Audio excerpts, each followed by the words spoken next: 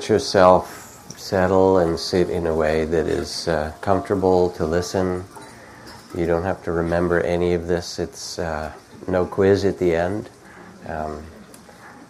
But rather listen in a way that if something reminds you of a truth or what's important to your own heart, let that resonate in you, and the rest of it you can just let it pass by.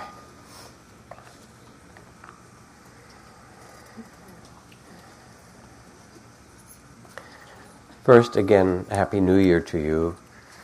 And I'd like to talk tonight about renewal, or seeing a renewed heart, seeing things in a fresh way. I got a call some years ago from the editor of one of the women's magazines that you see on newsstands. I think it was Cosmo, but I'm not sure. And she asked if I could write a little piece on New Year's resolutions, and in particular on lasting change, how to make change last. And I said, wait a second, you've called a Buddhist. We believe in change and not the lasting part. I'm sorry, you've dialed the wrong number, you know.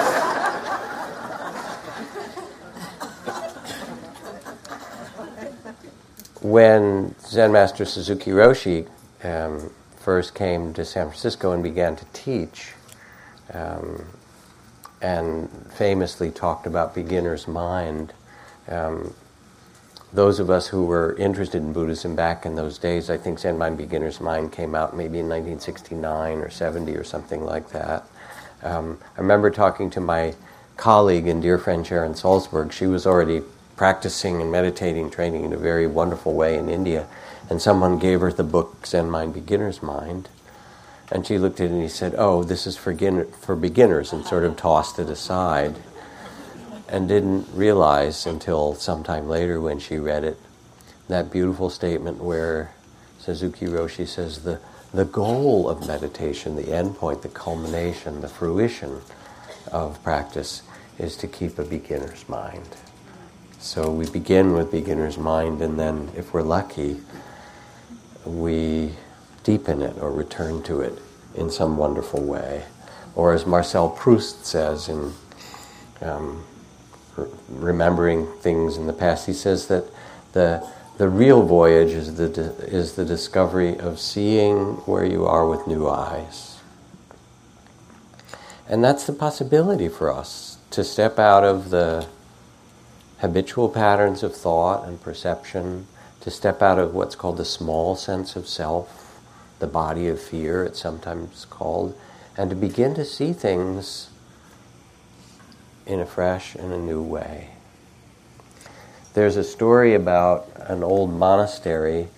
It was a Christian monastery that had fallen on hard times, and it was one of those orders that used to have monasteries all over, but gradually it began to die out as people became more modern and less interested in the contemplative life. And this was kind of the father house, the main place. The other ones had closed, and all that was left there were 5 or 6 old monks.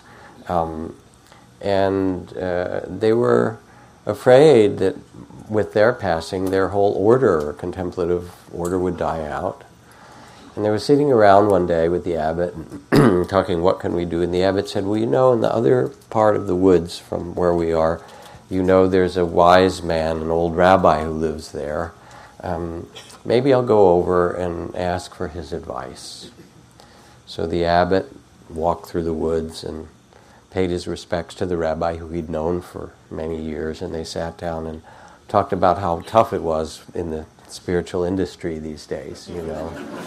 The world becomes so much more materialistic and contemplative especially, and this and that.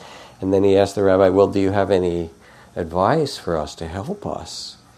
And he just wept, some tears rolled down his cheeks. He said, I was really nothing I can tell you, but I had this funny dream that the Messiah is there in your monastery. I don't know what it means, but I wish you well, and sent him back. So the abbot came back, and they said, so what did the wise rabbi say? He said, well, we wept together. He said, I have nothing really of value to say except he had this funny dream that the Messiah was somehow in our monastery. And they all began to ponder, what could this mean? And they thought, well, could it mean the abbot? I mean, he's been their leader, and perhaps that's who it is. But on the other hand, it might have meant Brother Thomas, who was certainly a holy man, a man of light. He couldn't have meant Brother Elred. He gets crotchety at times, but come to think of it, even though he's a thorn in people's sides, when you look back, he's virtually always right. Maybe it's him. Maybe the rabbi meant that's the Messiah, but surely not Brother Philip. He's so passive, a nobody. Of course, mysteriously, he does have a gift for somehow magically appearing by your side just when you need him. Maybe he's the Messiah. Of course, the rabbi couldn't have meant me. He couldn't possibly mean. I'm just an ordinary person. Yet suppose he did. Suppose I am. That could I, whatever. And so they began to contemplate in this manner, and the old monks began to treat each other with extraordinary respect on the off chance that one of them might be the Messiah, and on the off chance that each monk himself might be the Messiah, they began to treat themselves with extraordinary respect. Now, the forest in which this monastery was situated was quite beautiful, and people occasionally came to visit and picnic on its little lawn and wander the paths. And as they did so in the year that followed, without being aware of it, they sensed this new aura of extraordinary respect that began to surround the 5 old monks and radiate out from across the place. There was something strangely attractive about the way they were treating one another, compelling, and hardly knowing why, people came back to play and picnic and show this place to others, bring their friends, and then it happened that some of the younger men began to talk to the older monks, and after a while one asked if he could join, and another, and in a few years the monastery had once again become a thriving order thanks to the gift of the rabbi. So what does it mean to see the people that you live with, or the trees surrounding your home or your apartment, or the community that you live in, afresh and anew? And what does it mean to see those that you live with, and treat them with this kind of dignity and respect? And to treat one another, to treat yourself as well with that kind of dignity and respect. And one of the beautiful things in both the Buddhist teachings and in all these neuroscience studies that have been done in the last decades is that it turns out to be possible to step out of the blinders, if you will, of our ordinary perception and see in a fresh way, and see anew. Step out of the fear and anxiety and prejudice and all of the things that blind us, and instead to see with eyes of understanding and with a beginner's mind. There is a kind of shift of identity that begins to happen as you sit in meditation.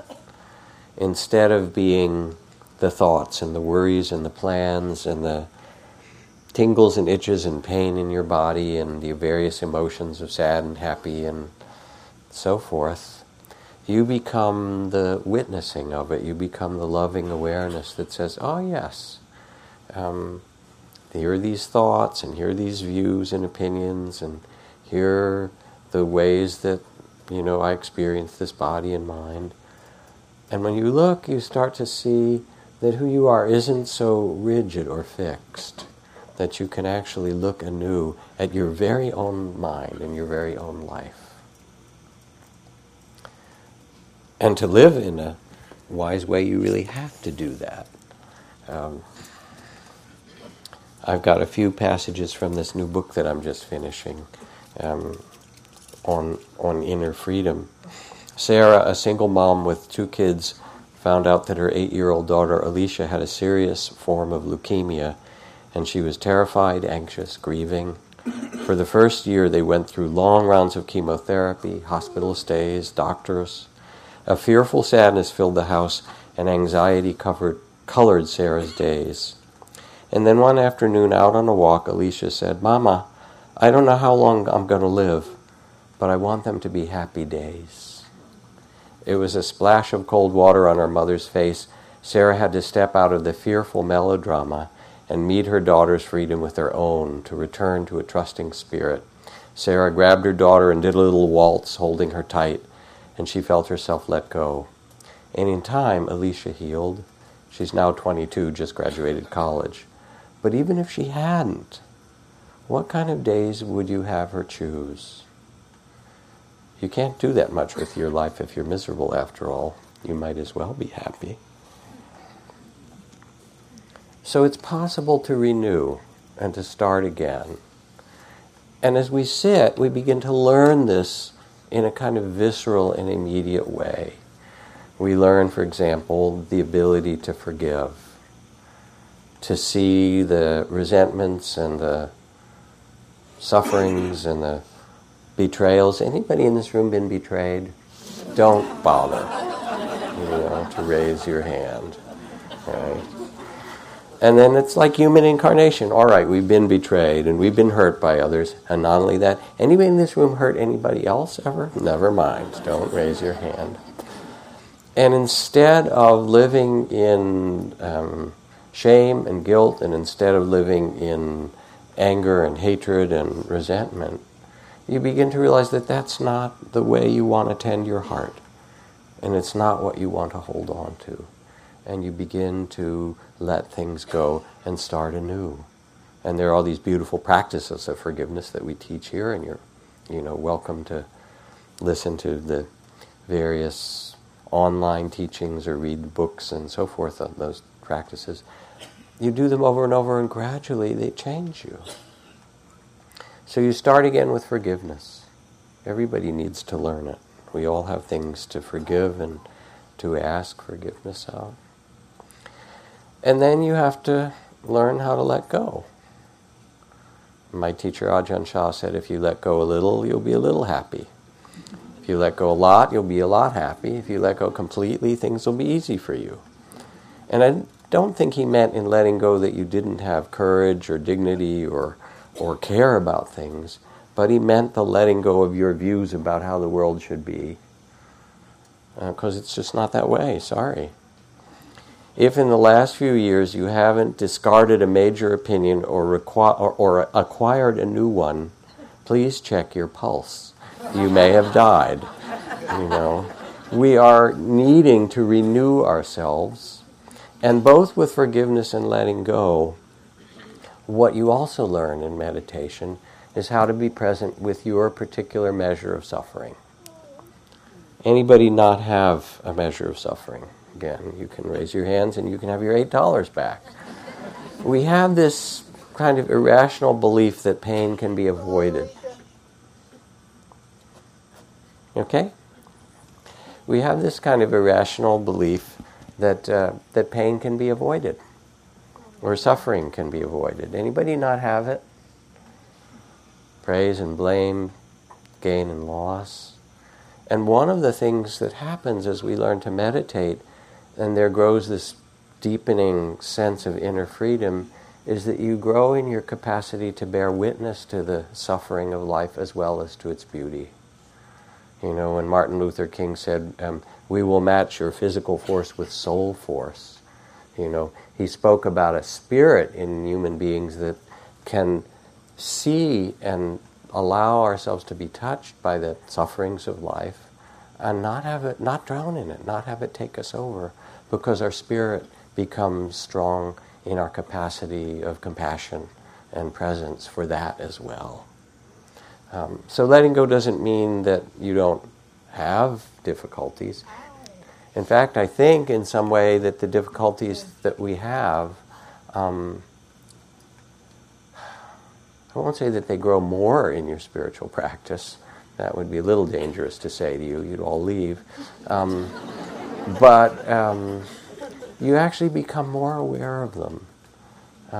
And they teach you in a different way, because you don't turn your gaze from the world. And so you see its tainted glory, its unbearable beauty, and its ocean of tears. And you become someone who's engaged and connected with the world because you have this capacity. And I remember when I was 9 years old, or 8 years old maybe. We were living in Buffalo, New York, and it was midwinter, and so the snow was, 40 feet high or whatever it is. Buffalo gets a lot of snow. And it was a blizzard, and it was icy cold wind. And we all bundled up, my twin brother and I and my other brothers, to go out and play. Maybe it was 9.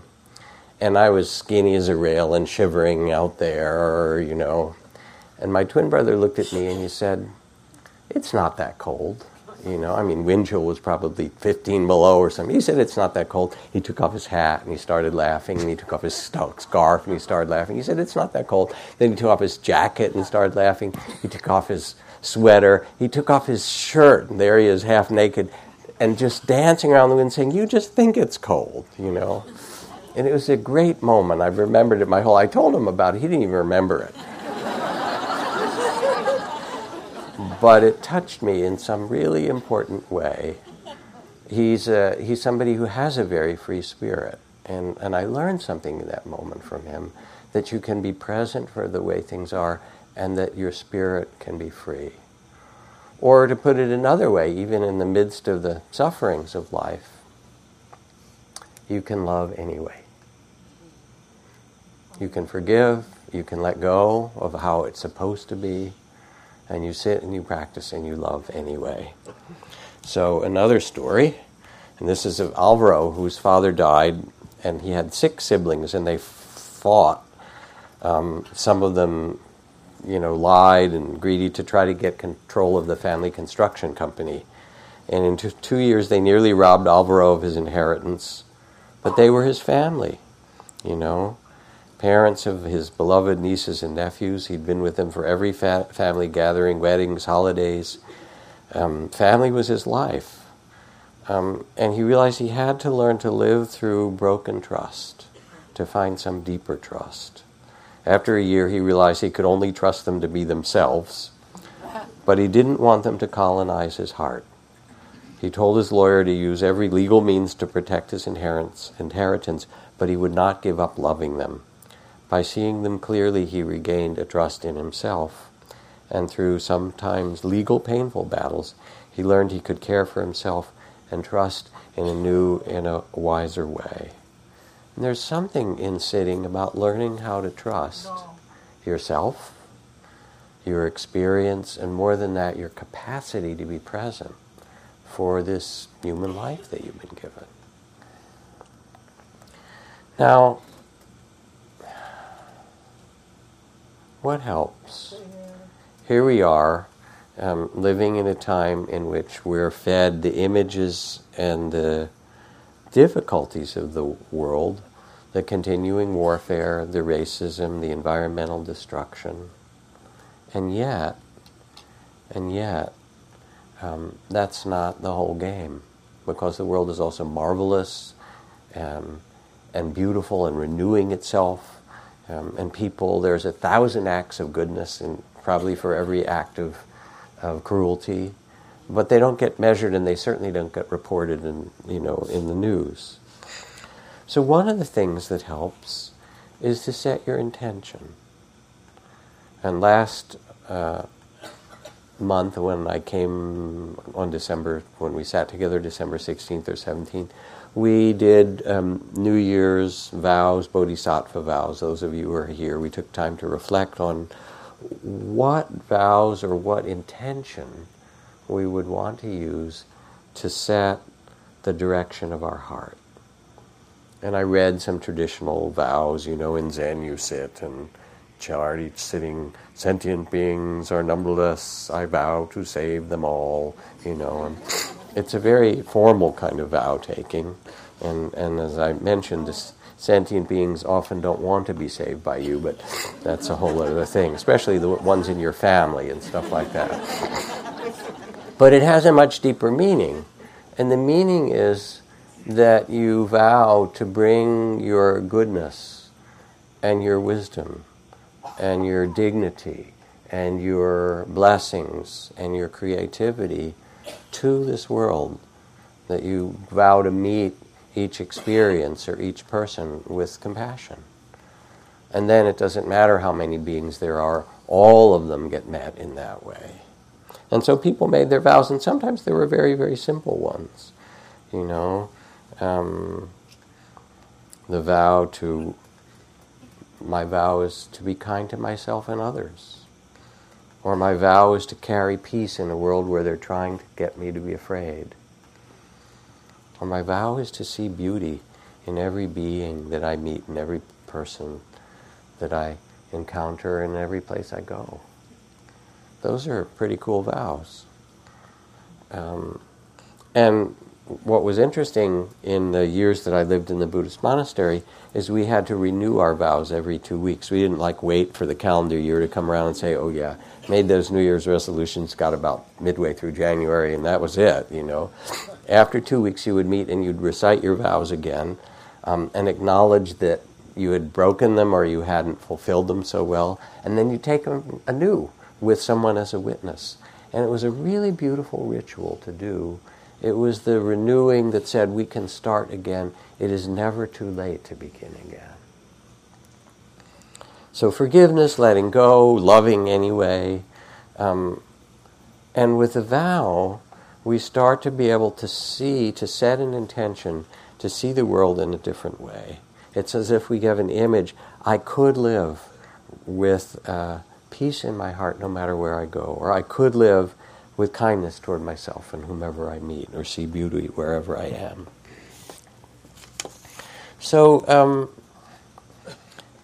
as most of you know, in the 14th and 15th century, the master poet Dante wrote this amazing work called the Divine Comedy. The entire Divine Comedy was inspired by Beatrice, by a single moment of love. It began when Dante was in Florence, standing near the Ponte Vecchio, this amazing medieval bridge that crosses the Arno River. It was just before 1300, and Dante saw this young woman, Beatrice, standing on the bridge. He was a young man, she a little bit younger, and she touched his heart. She ignited in him a vision that contained all of eternity.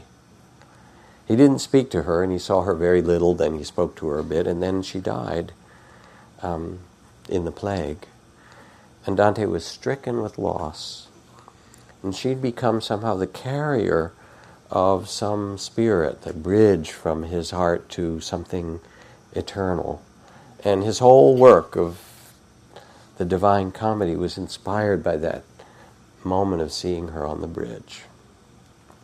Now, 650 years later, during World War II, the American army was moving up the Italian peninsula, and the German army was retreating, and the Germans were blowing up everything, including the bridges across the various rivers, to stop the Americans' progress.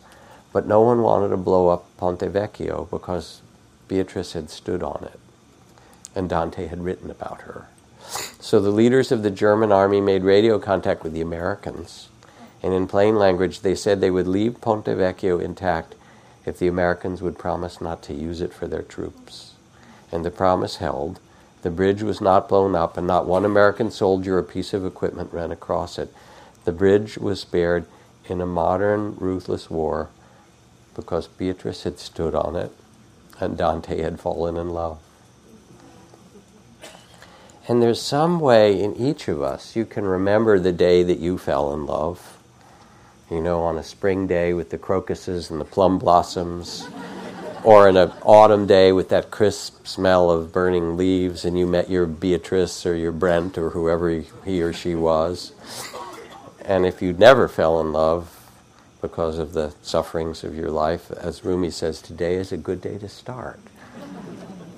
But there's something about remembering that your heart has been that open and that touched. And again, it inspires, it becomes part of the vow or the vision. I vow to live in this way, in this world, to move through the world in this way. And it gives you a bigger picture of things.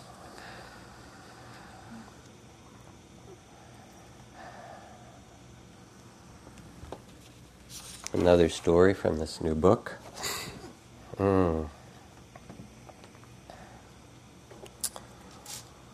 This is about a woman, and I started to collect these stories because I asked people stories about freedom, and I got all these letters and accounts and things. And Whitney went back to St. Louis because her mom was scheduled for hip surgery, and her father was in the early stages of Alzheimer's, and she wanted her parents to stay at home, but with each stage of their disability it got harder and harder, and her brother, who lived nearby, was not involved at all. He wanted his sisters to help take care of it. You know how that happens in families, right?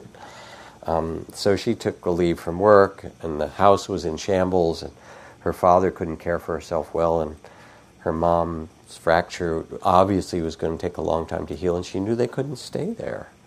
So she walked up the hillside she'd known growing up, and she wept. She didn't want to lose her childhood home.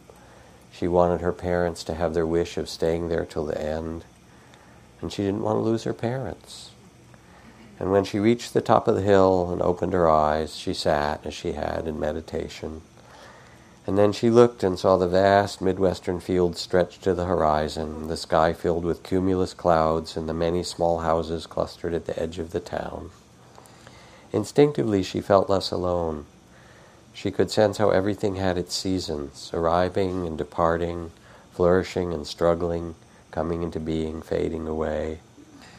How many people, she wondered, are in the same predicament, even this day, in America, in Canada, in Europe, across the world? And as she breathed with more ease, her mind opened further. I'm not the only one with aging parents.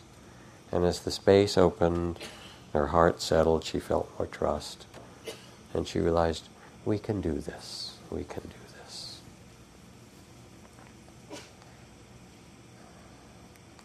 So meditation isn't really about having a goal of a particular state, although calm comes, well-being can come, joy and light can come at some times. Sometimes it doesn't. Sometimes it's restless or lonely or anxious or all the kinds of, emotions that we might struggle with arise. And that's all good. It's not that you're supposed to have a particular experience, but what happens as you sit is things begin to settle and you realize that you're actually not in control. Who's in control of their mind here? Tell it not to think. All right, no more thought. I want you to stop thinking. Does it listen? It has a mind of its own. Or how about your emotions? I only want to have happy, positive emotions. Does your heart listen to that? Come on. And you start to see that who you are is a river of thoughts and perceptions and feelings, some of them healthier, some of them more destructive or unhealthy. But they're all changing, unstable, insecure. Now, you sit and you also notice that no matter what you do, you can't have all pleasure and no pain. You can't have all gain and no loss. You can't have all praise and no blame. That the world is woven with these opposites. Praise and blame come. Pleasure and pain. Gain and loss come. And you start to realize it is the way that it is. And then there comes the realization that all the feelings and thoughts is not exactly who you are. And I talk about this often, other evenings, because I like the image. When you look in the mirror, you notice you've aged, right? Face it. Wrinkles, drooping, turning gray, no fur left at all, all the kind of stuff. As Wes Nisker, my dear colleague and friend, says, the hard parts become soft and the soft parts become hard, And but the weird thing is that you don't feel older. There you are looking in the mirror. You know that experience? And that's because it's only your body that's aged. And your body exists in time as an infant and a young child and a teenager and a young person, then it grows up middle-aged and older and so forth. But the one who knows, the witness of it, is awareness itself, is consciousness. And that doesn't exist in time. And so as you sit, you begin to rest not in the manipulation of experience, although you can use your breath to quiet, things like that, but you become more and more the witness of experience, you become what my teacher Ajahn Chah called the one who knows.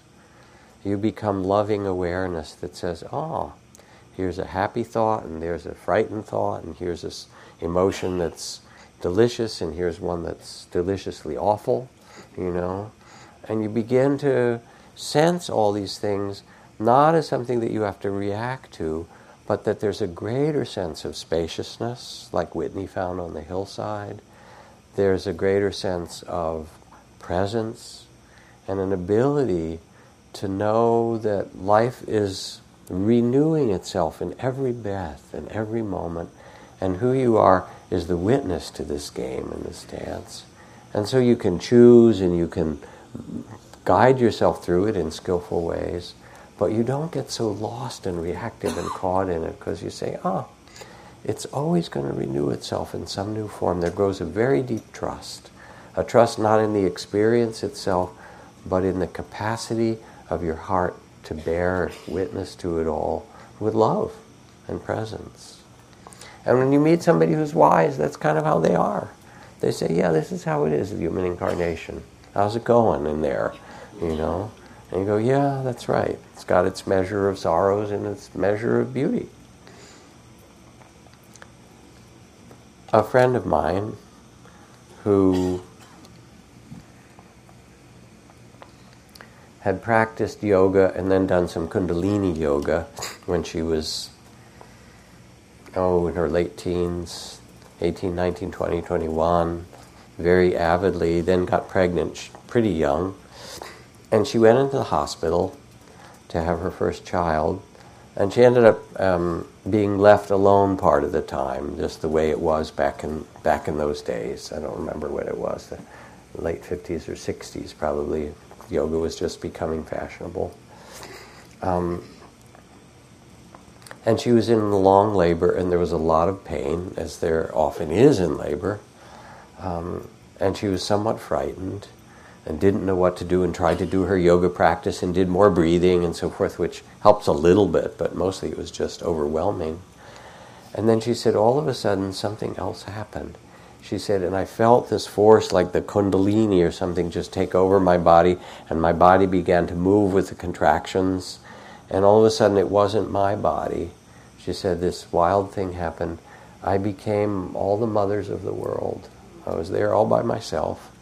And I realized it wasn't me, this person, giving birth to someone else, but I became the world giving birth to itself. And I was all the women who'd ever had children, and all the beings who'd birthed new beings out of their body.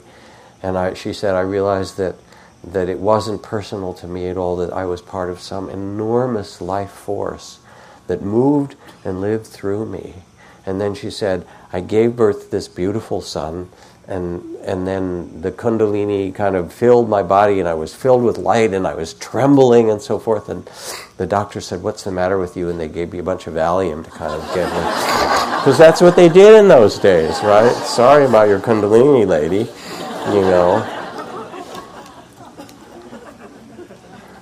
But the truth is that we know this. We know that there is a bigger game than your checkbook, or your to-do list, or the things that you have to manage, and you have to pay attention to them and take care with them, and with some impeccability and dignity. But that's not really what life is about. Yes, you have to serve and work in, different ways. But you're also invited to have a free spirit. And that's really the invitation of the Buddha. He said that all of these teachings are to offer what he called the sure heart's release, this capacity to be free in your being and in your spirit, with praise and blame and gain and loss and pleasure and pain, all the things that make up human incarnation, to say, yes, this is so, and here we are. Isn't this amazing and beautiful? And then you bring blessings where you are. I had a friend who just came back from doing the 3-month retreat that we have had annually for the last 40 years at our center on the East Coast, Insight Meditation Society, just like we have an annual 2-month retreat here for the last 15 or 16 years or more. People will come. For those of you who've never done a day long or a week, it may sound crazy, and it is a little bit, but people will come, the whole group of them this winter. They'll be starting in a few weeks. There'll be close to 100 people who come in silence for 2 months to sit and meditate and be present. So he wrote about his experience, and he said, in the beginning I sat for the first few weeks, there was a lot of pain, all the stored tension I'd carried in my body and the conflicts of the year, they all played out, and I just sat with them, he said, and then eventually they released, and my mind became clear, like Ajahn Chah's description, like a clear forest pool, and many rare and wonderful animals came and went, but I was still. I was the vast stillness of the pool. He said, and then, after a time, I was resting in this state of presence, and a deep compassion arose, as if Kuan Yin, the goddess of infinite compassion, came, not as a person, but as a kind of inner strength, like an enormous cosmic tree. And I realized that compassion doesn't alleviate, it doesn't take away pain, rather it gives us the strength to endure it. Kuan Yin is an energy provided out of compassion to help us make the long, difficult, painful journey of return to our own true nature. And the bodhisattvas and beings who serve the world are Kuan Yin's foot soldiers, beings who are little towers of strength and lend their care and strength to others who are suffering.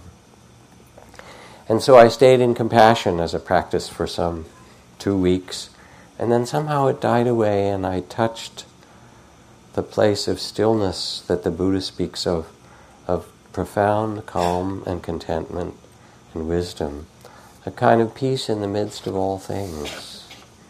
And I saw all the difficulties and trials and tribulations and afflictions of my own life and others not as mistakes, but as opportunities for the heart to learn how to be truly free. That was really what my life was about. And I began to rest and trust more and more the stream of pure awareness outside of time, no beginning and no end. And he goes on and on and on and on. And you listen to that and say, okay, well, that's nice. He had a good retreat, right? But I have to go to work tomorrow, and I've never done a day, or maybe I did a week, but, and it lasted for a while. I had that nice Vipassana facelift afterward. I felt just glorious for about 3 weeks, and then I got a call from my ex-husband, and it all went away, or whatever. But it's not really about retreat. It's about reminding us of something that we know that's so true, that no matter what happens to you, no matter the circumstances of your life, you can return to this place of knowing, to become the one who knows. And we need it in these times, because things, conspire in the culture around us to make us forget who we really are, to become consumers, or to become politicized, or to become, in different ways, to lose connection with our own deepest values. This is from the poet Robert Frost. It was written a while ago, but it seems rather au courant. He says, there's absolutely no reason for being rushed along with the rush. Isn't that a great line? There's absolutely no reason for being rushed along with the rush. Everyone should be free to go very slow. What you're hanging around in the world for is for something mysterious to occur for you. And so he's kind of inviting intuition, mystery, not to go along with the rush, even though the rush is there. Everyone should be free to go very slow. What a line. Of course, he was a poet. He'd sit around and write poetry lines. But when you come to meditation, or when you sit at home, and you start to quiet the mind and soften the heart, this gives you the ability, the practice, to begin to see things in a new way. And you need a practice for most of us anyway, because the speed and intensity of our own thoughts in the world and driving and traveling and tending and being online, 19 hours a day and all the rest of it, and it can take you over. So a practice of just being with your breath, or a practice of the body scan, of just moving your attention through your body and relaxing each part of your body as you do. Or the practices we did of becoming the loving awareness and naming what arises. There is worry, and there is planning mind, and there's doubt. Oh, and there's creativity, and there's a little bit of sadness or regret. Thank you for your, noticing me. There's judgment. Thank you for your opinion. And you start to notice the experiences, and then as you do, you can also notice your reactions to them, your judgments, your fears, all of that. And more you become able to become the loving awareness itself, the witnessing of it that says, yeah, this is part of being human. This is part of being human. Now in India, going back to the story of the Buddha's awakening, the night of his enlightenment, as most everybody knows this famous story, the Buddha was sitting under the Bodhi tree, and then he was attacked by Mara. And Mara is the name for the Indian god who represents greed, hatred, ignorance, death, delusion, and so forth. And so one more account from this book.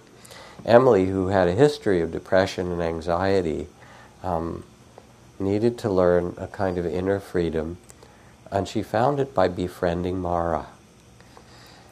Each time that Mara would come to the Buddha on the night of his enlightenment, the Buddha remained unmoved and simply said, "I see you, Mara."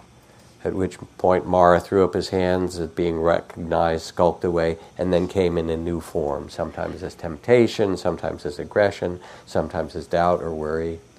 In some later accounts, the Buddha even invited his old friend Mara to come back for tea once they'd kind of gotten through their little relationship problems.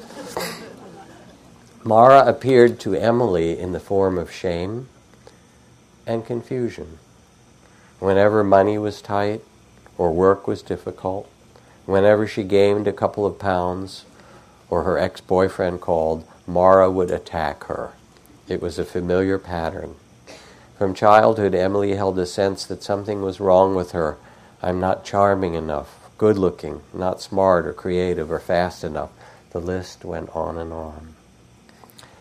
Gradually, through her practice of mindfulness and loving awareness, Emily gained a more spacious perspective and was able to see Mara clearly. To do this, she first learned to feel her ever-changing breath, witness her body's aches and pains with some equanimity and kindness. Then she learned to sit and be curious about the different states that visited her mind and heart. She learned to name them as the Buddha had. Oh, Mara. Oh, despair. Oh, shame. Is that you again? I see you. An amazing thing to be able to say that. And then she learned to compassionately decline their grasp. Even if you want to have tea, I can't let you stay too long because I have another engagement. Sorry. And you begin to get a sense from that very simple account of your own freedom of heart, that you can be the witness to your fears or confusions, or in her case, the shame or anxiety, and say, oh yeah, is that you again, Mara? Yes, thank you for your opinion, your dance. Here's a little tea. Now I've got better things to do, thank you. You don't want to struggle against, because that's Mara itself. Instead, you become bigger. You become the loving awareness. And you become part of the whole. Because as you get quiet, as the mind quiets and the heart softens, you start to feel that you're not separate from the world, that your family and your community, the environment that we know so well, the air we breathe, the water that we drink, it's all a part of our body. It's a part of us. It turns out the earth is your body. This is just a little piece of your body that you tend to claim as your own. And Mother Teresa said, the trouble with you is you draw your family circle too small. that this is your family. I mean, in most traditional cultures, they know that, and they use all those honorifics of uncle and auntie, and grandmother would be, Uncle Barack, right? And Auntie Hillary, Grandfather Bernie. And I don't know what you would say about Donald. Mm-hmm. We all have one in our family. We'll just say that. But they're respected as, this is part of our extended human family. It's the way that it works. Now, the way that politics is going, they want to sell you on terror and anxiety. I mean, that's how politics has pretty much always worked. We'll make people afraid, and then you support the dictator or the politician or whatever who's going to keep you safe, But of course, life is more mysterious and uncertain than that.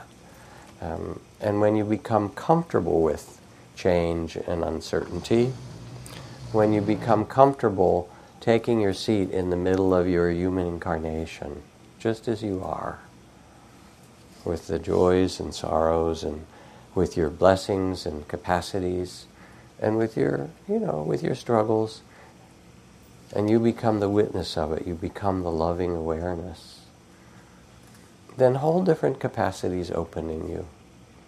Because then you feel fulfilled. You're not always looking to be loved or admired or something, because you admire yourself and you love yourself, and you value yourself and you value others. And then I remember actually reading, years ago I was reading Krishnamurti, and he had all these sort of highfalutin things about the nature of consciousness and mind and so forth, and it was kind of cool, but sometimes a little hard to understand. And he was sometimes a little bit of a scold. You should understand, but you don't. Come on, Krishnamurti, give me a break. But anyway, but the passage that really stuck out for me, when he talked about awakening, he said, and then if you're going along the road and there's a big stone in the road, even if you can avoid it, you move it over to the side. Because it's not your road, it's our road. And I took that to heart. I read that, I think I was like 19 still. In fact, even when I'm driving, if there's like something that's dangerous in the road, I pull over if I possibly can and get it out of the road, partly in honor of what I read, but I think also partly as a symbol of what I'm learning, which is to care for us, to care for our family. And so you get quiet, and then what else is there to do? People are hungry, you feed them, there's injustice, you do what you can to alleviate it. I remember, I think it was last month, I was talking about all the migrants and the refugees, which we may well be seeing more of, and the fears that people are trying to, put into your mind of immigrants and refugees and so forth. I should have worn my keffiyeh tonight, actually. I've been wearing it more again. And I asked, how many people would be willing to consider, if you could, taking, Syrian refugee, a child or a woman and child, into your own home? And half the hands went up. Thank you, everybody whose hands went up, those of you who are here. Because that's what happens. You get quiet and there comes to you a sense of belonging that's different than the desire and the struggle. There comes in the sitting a sense of connection with your own inner dignity and well-being, and with that sense of vastness of time, stepping out of time. And then you tend the world. And you don't do it just because you're supposed to, or it's a good bodhisattva thing to do, or you feel, worried or something. I've told this story quite a few times in the last couple of years. Wes Nisker, again, colleague, friend who teaches here, went to interview Gary Snyder, the great poet, Pulitzer Prize-winning and environmentalist, Earth Household, really a great icon of American environmental movement, who's now 84, and said, Gary, you now see the environmental destruction, the loss of species, the problems with the rising ocean, the climate change. What advice do you have for us at this time? And Gary looked back and he said, don't feel guilty. If you're going to save it, don't save it out of guilt or anger. Those are the things that actually made the problem. If you're going to save it because you love it. And love is really the only force that's big enough to counter the forces of greed and hatred and ignorance in the world. You know, it's the force that allows mothers to lift cars off their children. It's that great capacity that we have of the heart. Friends of mine were recently in Dharamsala in this last fall, and there was a special gathering. They helped actually to arrange it with Archbishop Tutu from South Africa and the Dalai Lama, and they were spending a week together doing a dialogue to create a book on joy. And if you've ever seen Tutu, he laughs a lot. He has this kind of giggle, and he's totally wonderful. And of course, I think people go to see the Dalai Lama mostly to hear him laugh. You know, yes, those nice Tibetan teachings and so forth. Annie Lamott, our local wonderful writer and humorist, says laughter is carbonated holiness, right? And the people who were there in Dharamsala said they were like two kids. They set each other off, and they giggled and they laughed through a good part of that whole week of teachings on happiness.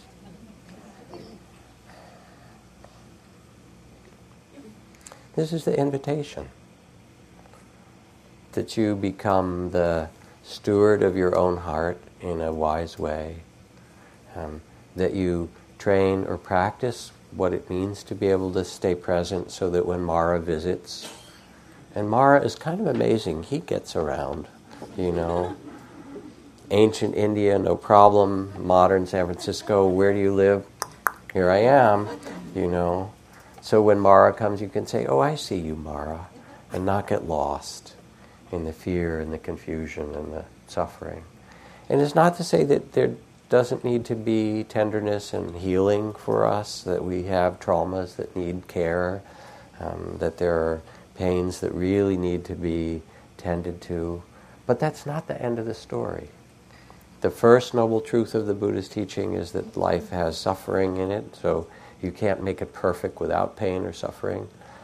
But that's the beginning of the story. The third noble truth is that there's an end. There's a cause to it, the second truth, and there's an end to it. And the end to it is really the freedom of spirit and freedom of heart, your own joy. Carbonated holiness. And you have this in you. You have seeds of beauty.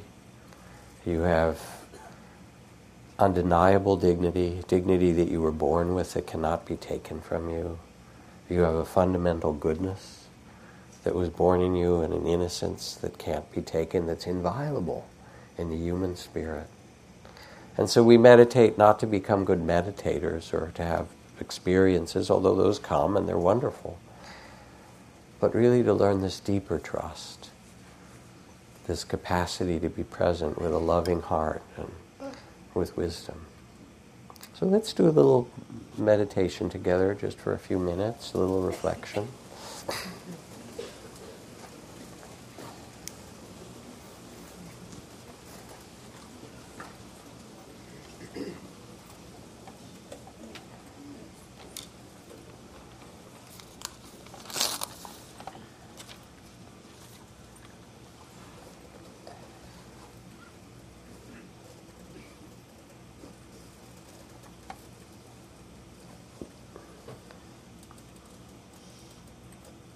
As you sit quietly,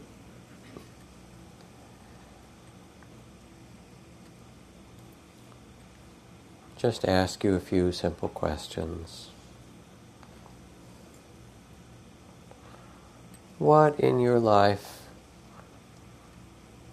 wants to or needs to be held in compassion?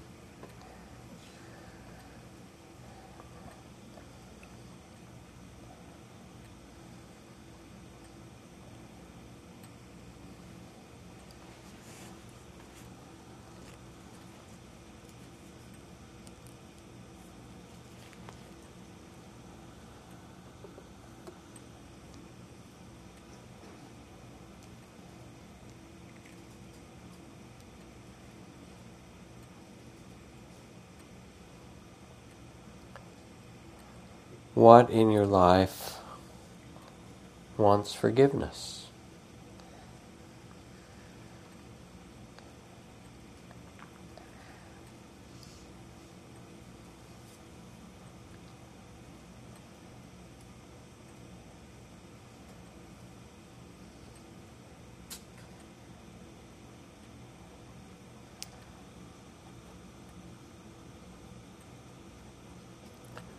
What in your life is it time to let go of?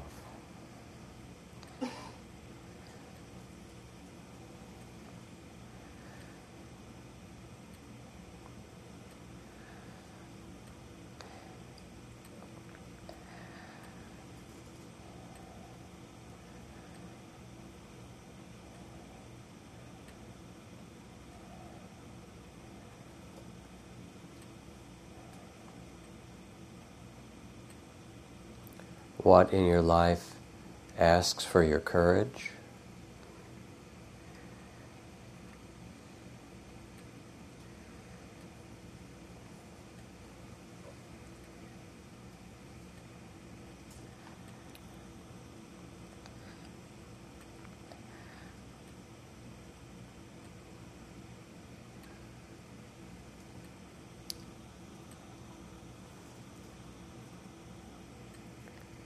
And what in your life brings beauty and joy?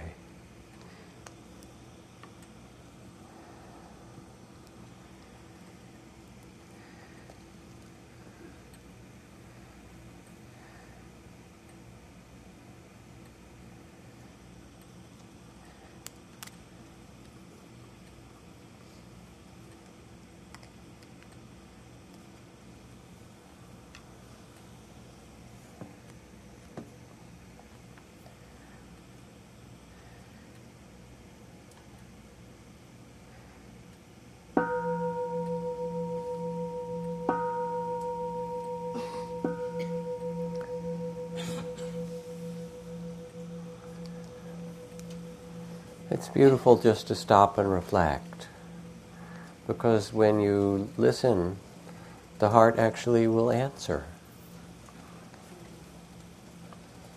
And it's never too late. Always waiting for you to ask and listen. Never too late to start again. So I'd like us to end with a very simple chant before we go out into the delicious rainy evening. Two little announcements. One is I'm looking for one or two volunteers to help me organize stories that I have. I have hundreds of stories, and I need someone who, with some little bit of computer skills, that can help me organize stories. So if you're interested, come up and let me know at the end. I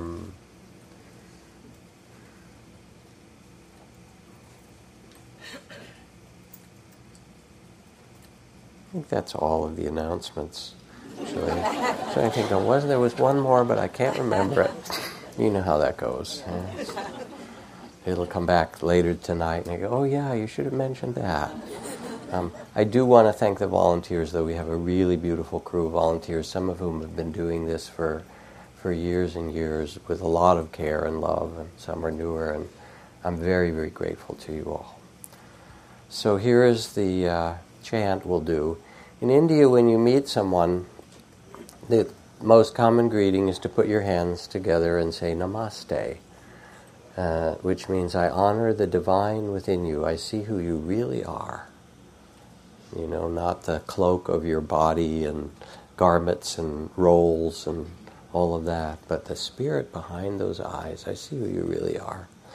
And the root of that word Namaste is, in Sanskrit, is the word Namo, which means to pay respects or bow to. And so I'd like us to chant Namo 9 times. And as you do, you can feel in yourself what it is that needs to be bowed to with respect. And it might be beautiful things. It might be Mara coming and saying, "Oh yeah, I see you." You know, it might be something in the world that you want to offer your loving respect to. We'll chant it 9 times and then go out into the damp evening, the blessed rain.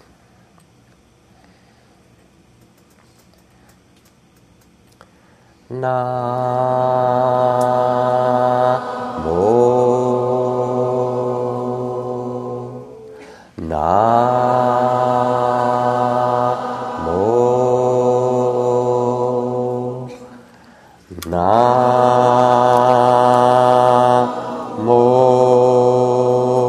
Add harmony. Namo.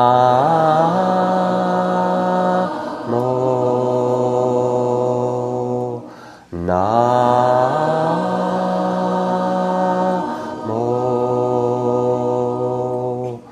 Namo.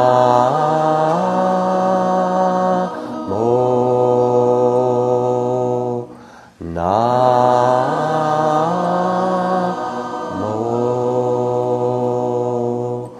Namo.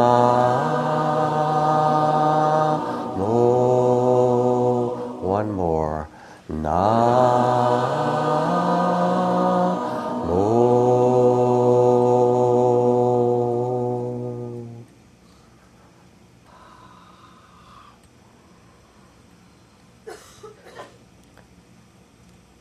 And may you carry the stillness of the temple